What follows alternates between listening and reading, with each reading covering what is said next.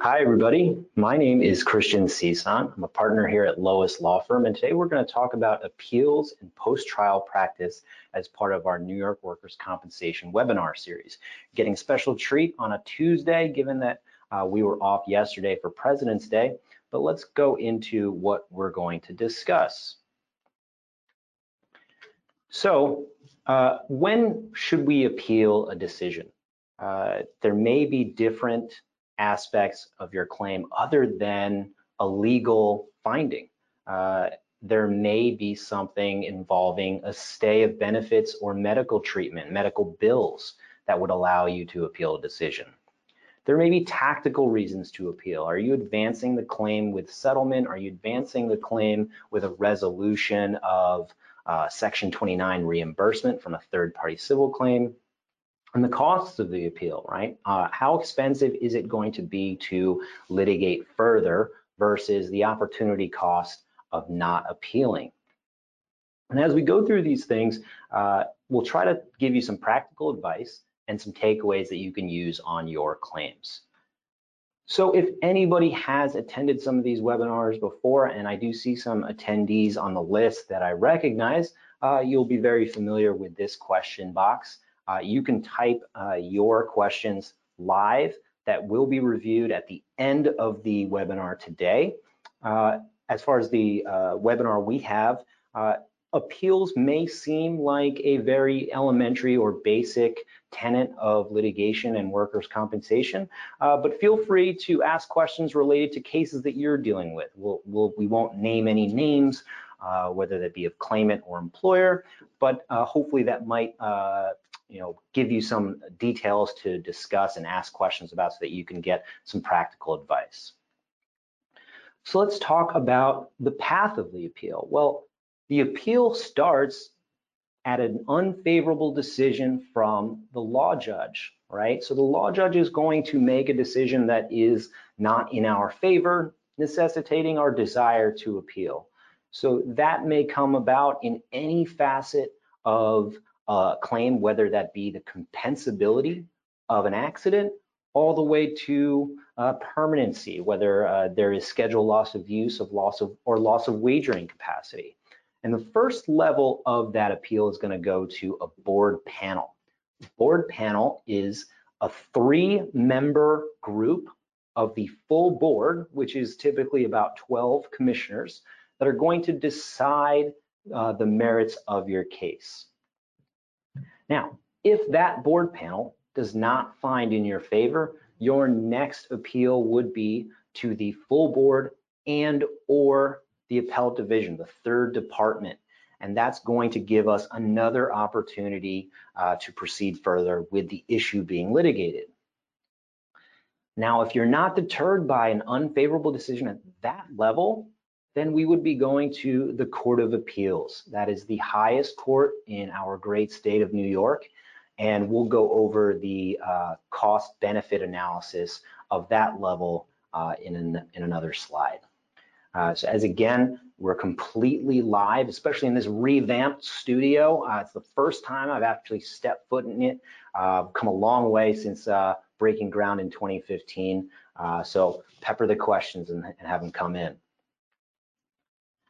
So what can be appealed to the board panel? I'd like to say everything, but in reality, we're really discussing decisions with finality. Any final decision that's made by a law judge, you may see that in a notice of decision or a reserve decision. When we talk about finality, we're really discussing the opposite of, something conclusive, right? In our parlance, in our industry, we're talking about issues held in abeyance or issues that are interlocutory. Now, it doesn't mean that we won't appeal those findings also, but in reality, if you're looking for an outcome, a result from the board panel that's going to be different, and your focus is not primarily on tactics, strategy, and just the result itself, what you're going to be appealing is a final decision. For example, the claim is compensable under the New York Workers' Compensation Law, and there is an order to pay indemnity benefits. The opposite effect would be, for example, the claimant has produced enough medical evidence to proceed to trial. Now, that would in general be an interlocutory decision that is not necessarily subject to appeal, because the provision or the production of that medical evidence just gets the trial to a different stage of the timeline. And there's no finality or order that becomes conclusive on the employer or carrier that you would be looking for a desired result. Now, there are certain cases where an appealing something like an interlocutory PFME decision or decision held in abeyance may have some benefit, right? If we want to be aggressive on labor market attachment, if we want to be aggressive on denying COVID-19 compensability, that may be a step you'll take because the opportunity cost of doing so may be too high, or opportunity cost of not doing so, I should say, may be too high. When we appeal to the board panel, we are required to file a form. That form is RB 89 for the board panel if you are the losing party at the trial level. Now, the interesting thing or development about this particular requirement is that the case law or the statutory construction of Section 23 has now developed or changed to actually permit filings that may slightly be erroneous or omit non-relevant information to the merits of your appeal and allow you to proceed with the litigation before the board panel. In the past, the board panel has been rejecting appeals from both sides of the aisle with respect to anything and everything. You might have a rejection of your appeal because you typed a 4 instead of a 5. Or because you stated that the date was November 22nd instead of November 23rd. And basically the state has amended that action to state that errors or omissions in the form itself, if it doesn't materially impact the substantive merit of your filing, then it should not be rejected. So it's definitely a development that both sides, claimant and defense, are rejoicing about. It makes it more about the argument and less about the papering of the file. You'll have a 30-day timeline, and when I say 30 days, that's 30 calendar days from the filing date of the notice of decision. It's not 30 business days, and it's not 30 days from the actual hearing. The relevant anchor date is the filing date. 30 calendar days thereafter will get you to your deadline. That comes into play sometimes when you have a deadline that falls on the weekend. General construction law actually pushes it to the next available business day, but here at Lois, we like to be very proactive and get those appeals out on the Friday beforehand. So you lose at the board panel level, and what do you want to do next? Well, the next level is the full board, which is an ask of the 12-member full board instead of the 3-member panel, as well as the third department of the appellate division to look at how the board acted within its administrative authority or discretion. You have a different pleading, it's the RB 89.2, but very similar to the RB 89 on the first level of appeal. But for the appellate division, you have to file what's called a notice of appeal. This starts a 6-month timeline for when the appealing party can perfect that appeal.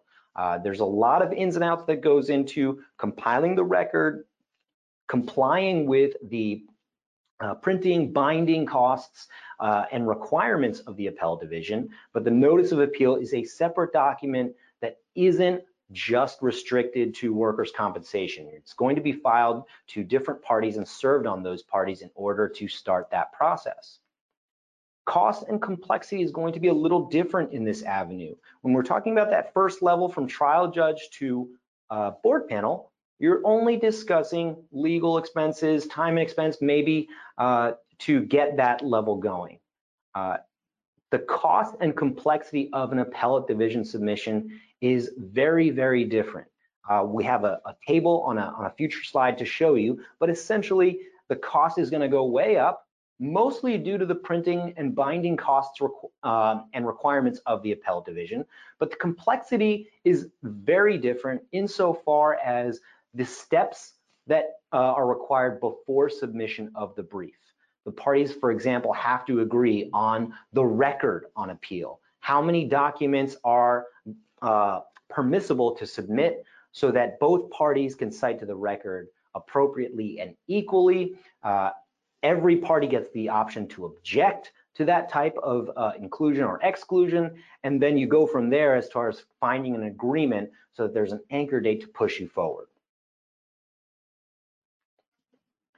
The Court of Appeals, as I stated briefly, is the highest court in our great state of New York.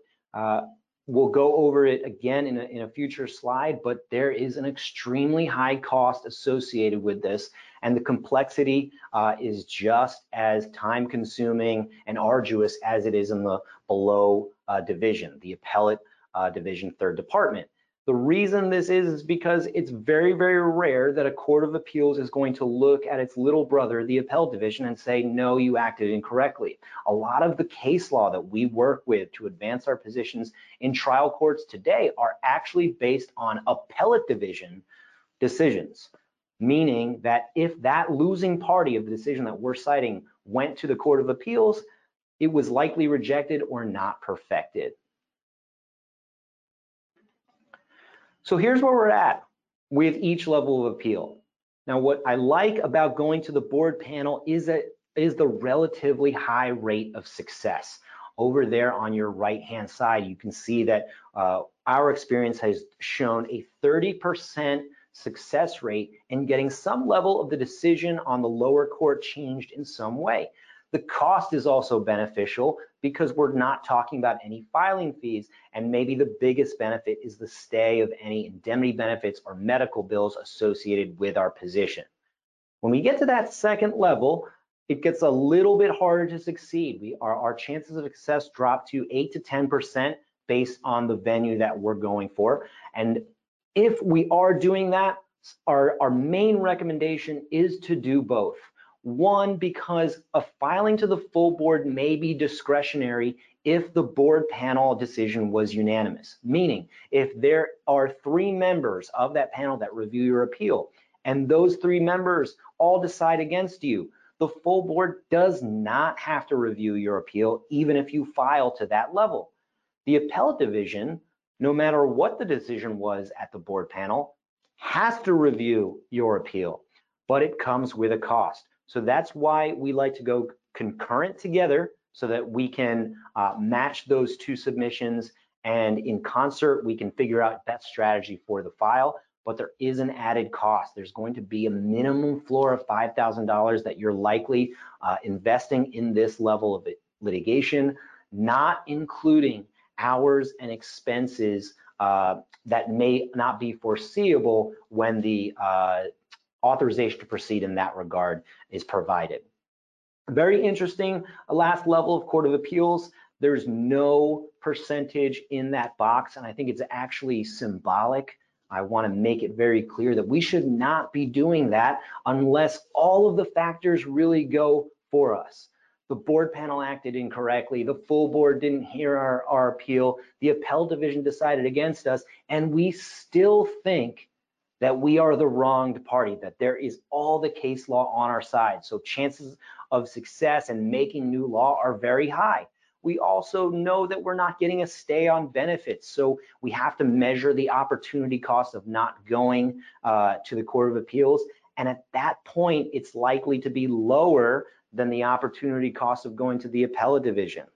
And third, since there's no benefit to going to the Court of Appeals as it relates to the underlying workers' compensation claim, meaning the workers' compensation claim will proceed on schedule, then it really has to be a decision that, where you're putting all the chips to the table, all the eggs in that basket to make sure that this is the one case that you're going to put your time into, or at least the most prioritized one. So if we think about where we are before I get to the questions, we went through some tactical reasons, right? Thinking about an appeal to leverage settlement, an appeal to leverage a resolution of Section 29 third-party reimbursement. We talked about the costs of appeal.